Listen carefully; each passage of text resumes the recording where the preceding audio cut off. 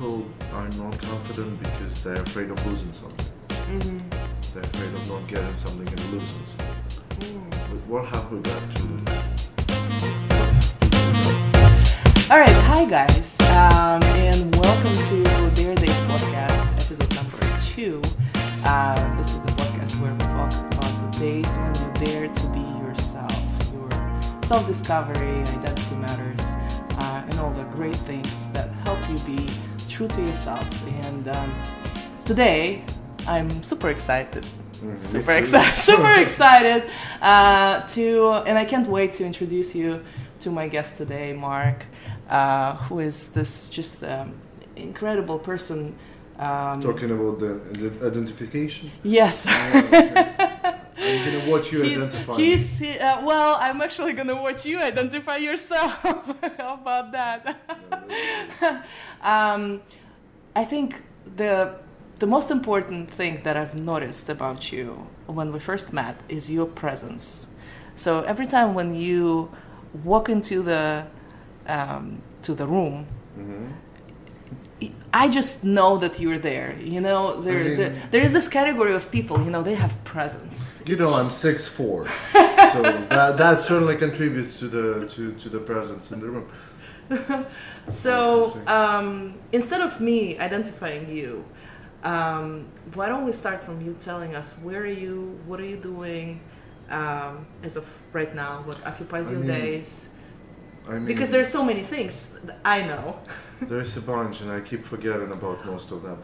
No, I'm a cellist, and historically, for the last 20 years, I've been there.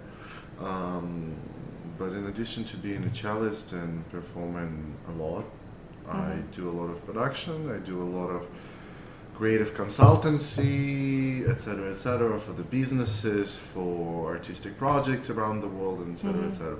So it's really depend upon the case. Yeah, I find it very interesting when people ask me or anyone else, right? What do you do, or how do you identify? How would you describe yourself? There's always something that comes first.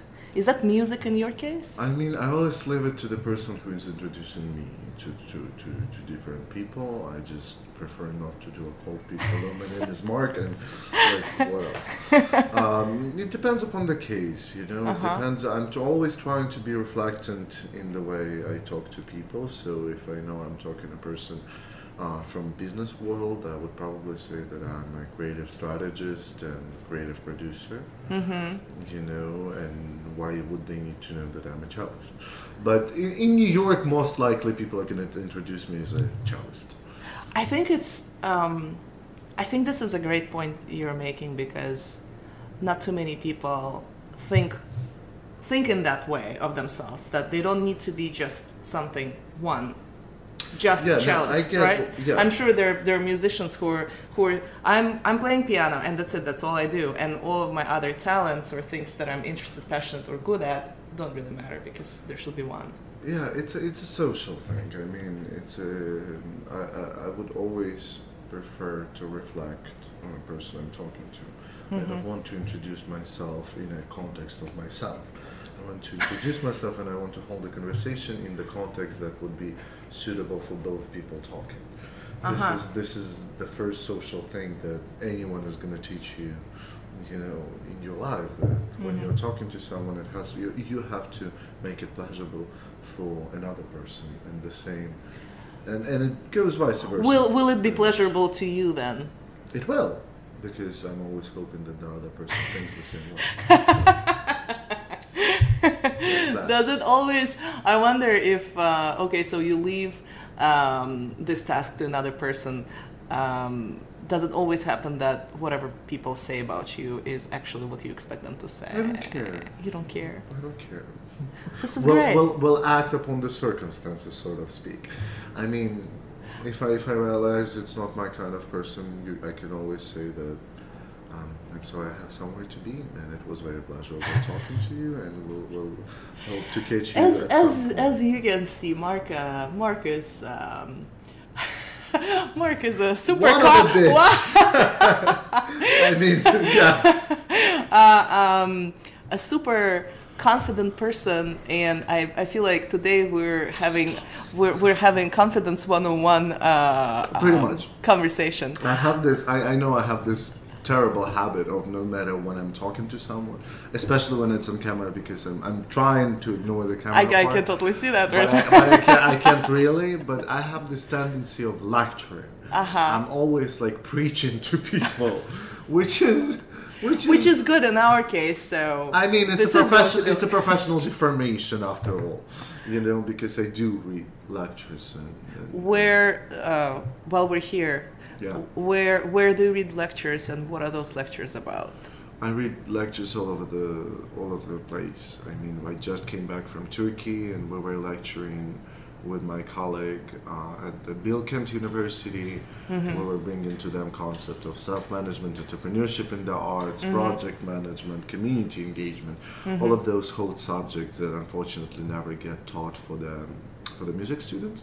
Oh. So that's exactly what we did, and on the 26th of January, I'm hosting at the Juilliard School a big entrepreneurial type of intensive.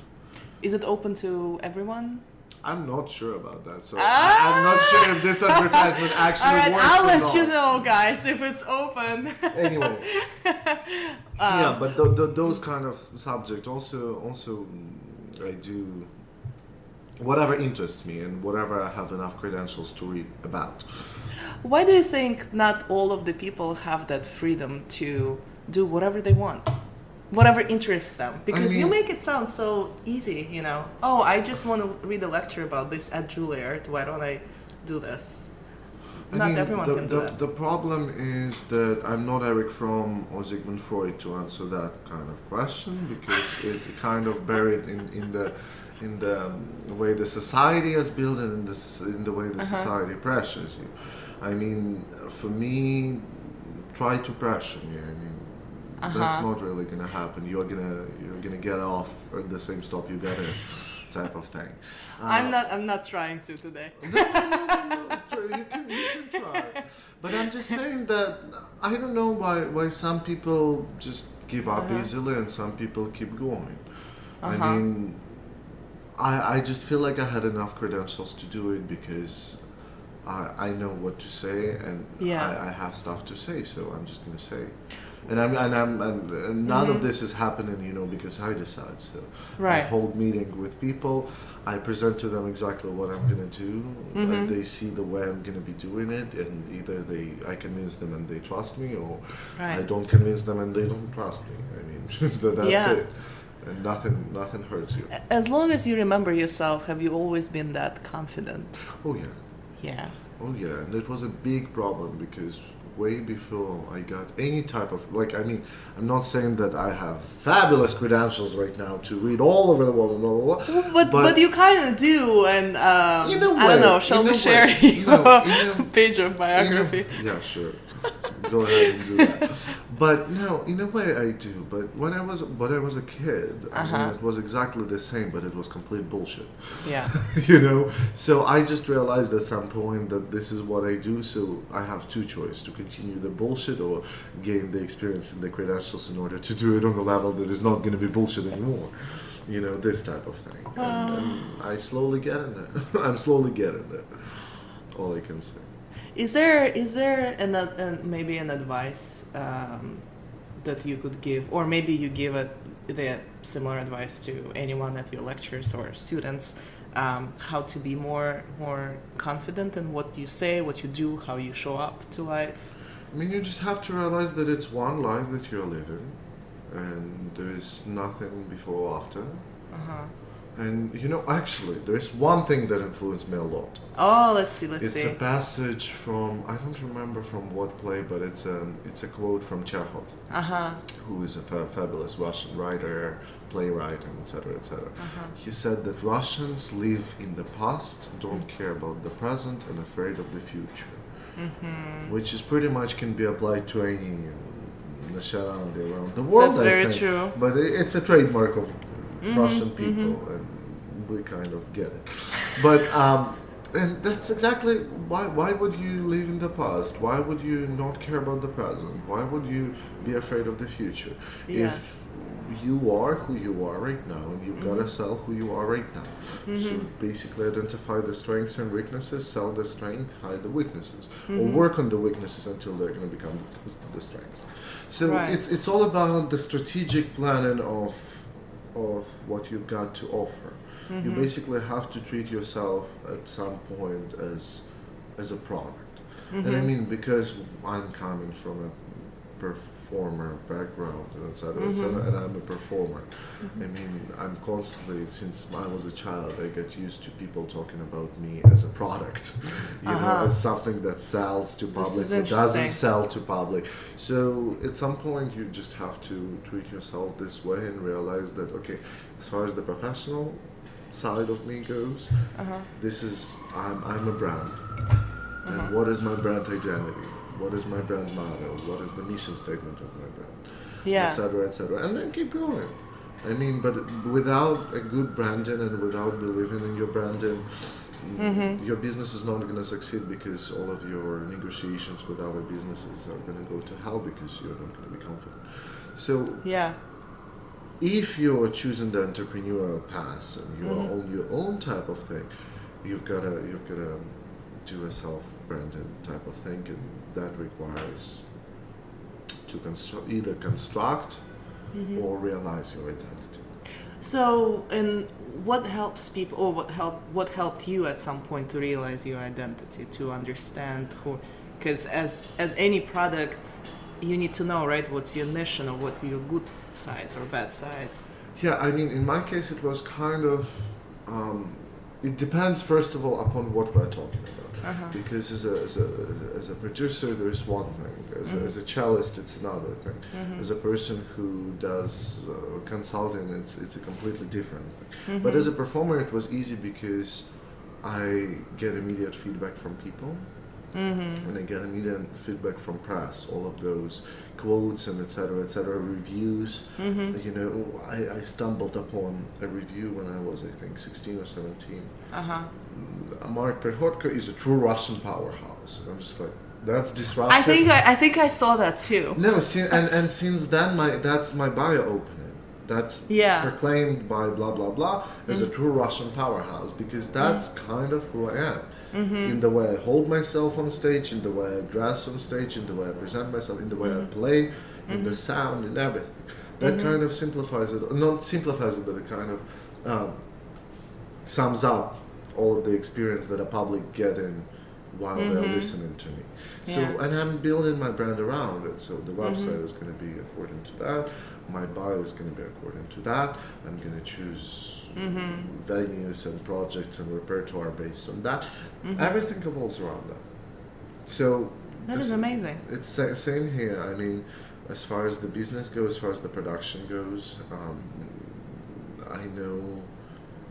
I always knew that I wanted to do something with contemporary art and collaborative contemporary art. So we did a festival in Belarus where I lived for the first 14 years of my life, and I got tons of experience, and I got the experience to talk about it, and because there has been so much research going into it, and therefore my expertise within the art world heavily relied on the collaborative contemporary art. So that's how the whole consulting type of thing started, and that's how the whole branding around the consulting thing has started. So basically, it seems, from what I understand and from what I know about you, it seems that as you grow also, you kind of stumble upon different stages in your life where you find something really interesting for yourself or challenging, right? And then you kind of revolve around this, or is it more of like a branches? It's a branch, and it's all continuous. I never stopped performing, and performing was like the main thing, the main leitmotif. And then around this, that's the Christmas tree. The ornamentation, you know, it really depends upon the case. Wow. I mean, but there's one central path that I chose and I'm going to, and then there's stuff I pick up on the way, which interests me, which strikes me, which challenges me, and blah blah blah, all of the things. Which, as we had a conversation prior to this, from that We had many conversations. from that conversation, I realized and understood that it is important for you for the task to be challenging enough in order for you to get into this and become. The way I treat all of those new projects and new stages in the life is basically, I don't like institutions, and I don't like learning from the institutions. Right.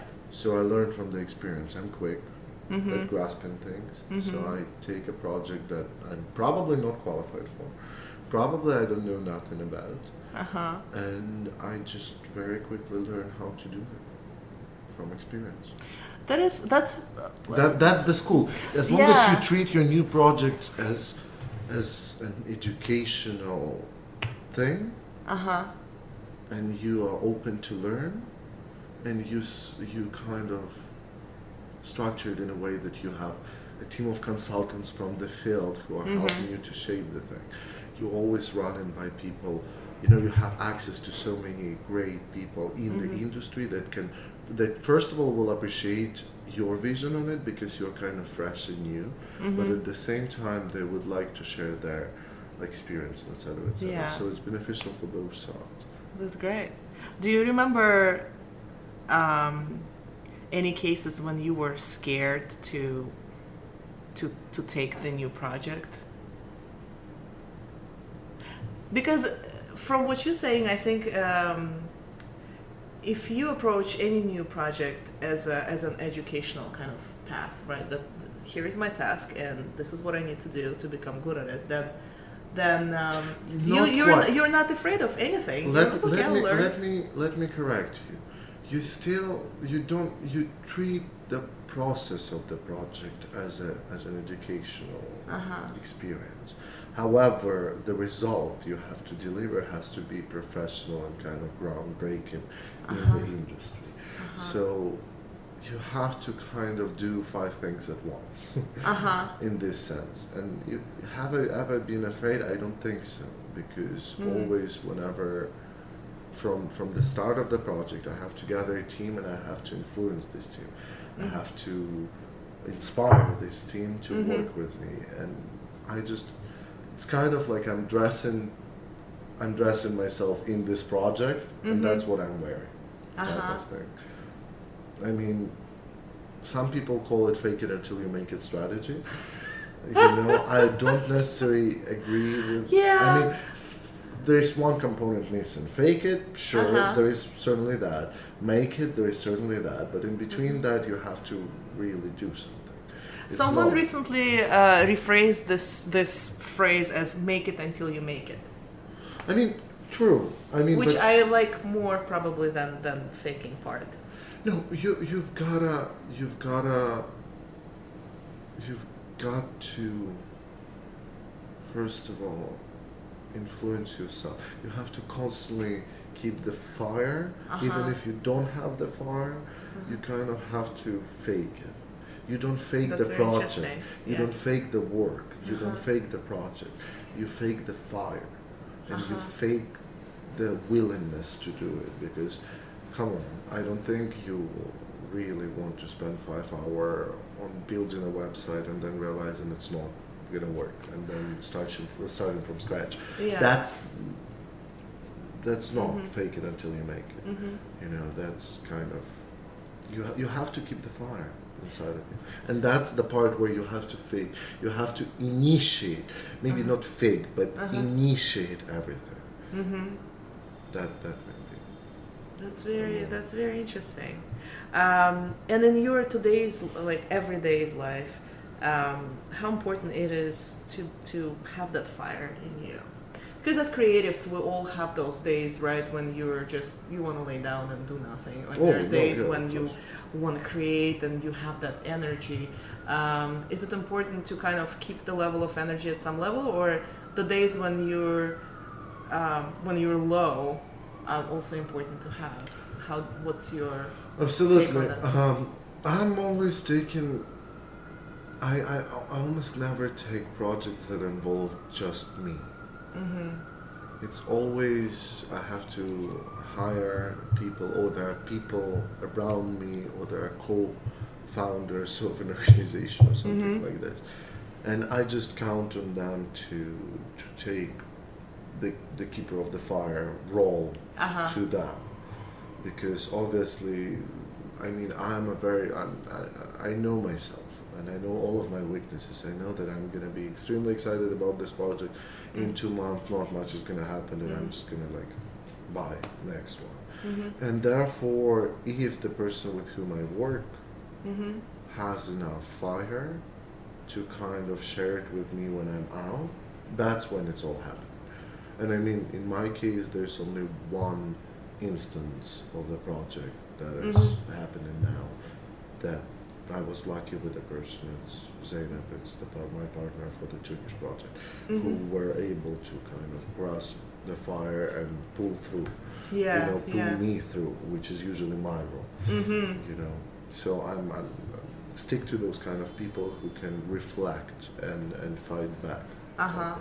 And what's your, I guess, let's call them good habits maybe, or rules for you? I don't have those. Okay, no rules. I don't have good No, I don't have. no good I don't habits. have good habits. I mean, rules that constantly. But good habits in the sense that your own practices that help you maintain your creative energy healthy, right? Like what helps you? Some people read, some people write, some people take breaks, sabbatical, leave. I don't know, go for a walk.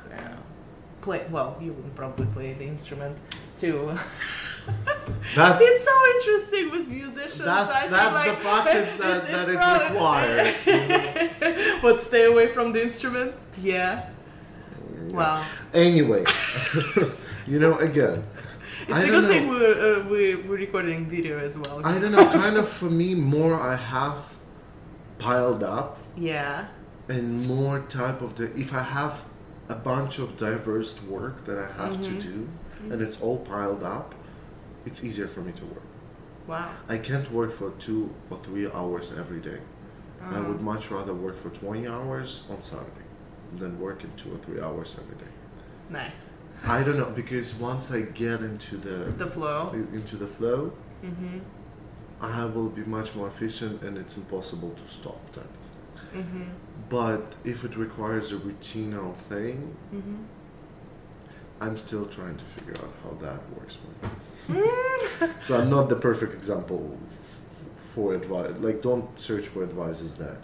Like, it's not gonna happen. So might as well just invite someone else for that person, for that purpose. Etc. That's funny you mentioned that. It is true. Another question I wanted to ask you is actually related to music and music in a global, I guess, scheme of things. Do you think music can define a person? Like the music that a person likes or into or maybe plays? Because music is different. There are different types. There are different genres. There are different. I mean, can I rephrase it? Yeah. Does is the way a person perform, like, you mean like circular people who listen to music, or you mean like professional people who perform music? Well, let's start from professional people. Yeah, because professional people, I'm not talking about pop, because that's not my area of expertise. If to talk about classical, contemporary, this kind of thing, and jazz. I mean, no, not jazz, sorry. Classical musicians, they interpret the things. It's kind of they're the interpreters. They're not the composers. And for the interpreters, I can tell exactly. I mean, many people are gonna roll their eyes, but I can tell exactly a person by the way he plays a piece. Really? Yeah, and my judgments are pretty accurate. I mean, so many people say that you can tell um, how the person is in bad by the way he plays or she plays romantic music, you know? And that is true as well. I mean, I do agree with that. By the way, but by what music you like, probably too, because the sonority and the features that every genre of music has to showcase, they kind of reflect your personality, or at least your persona, and etc. So it's the same with visual art. It's the same with performing art. It's, you know, it's a part of the society. It's very reflectant on the society, and therefore it becomes a part of this. It's a features of the personality. Therefore, you can kind of tell. So, for instance, as far as I'm paying attention to what kind of music I like, and I pay attention a lot to that, at this point I was able to figure out that there are certain musicians, certain genres, certain melody that I tend to like. Like the way you sing. And that's where my question came from, that I think that it's easy for me to predict what I'm gonna like or not, and then I'm thinking, well, does it describe me in any way, the music that I like, and the fact that I only like certain music and certain music that I don't like. So I think that's interesting. Similar to with any kind of arts. Sure, and it's visuals. all subjective. The art is subjective. What one person hears in the and will describe what Bill Evans does on piano, for another person would be a completely different story. So before you kind of trying to figure out what this type of person is, you have to agree on what Bill Evans is. You know, and what does he do? And that's pretty much impossible. Yeah. You see, and that's why classification of the character through music requires the classification of music that will never happen. That's very interesting. If it makes any sense what I just It does. said. No, I understand, yeah. Because sometimes I go in realms in English that I can't follow up to. Tell me this: what brings you joy on a day-to-day? People. As much as Connection. As much as I just generally don't like people. What does that mean?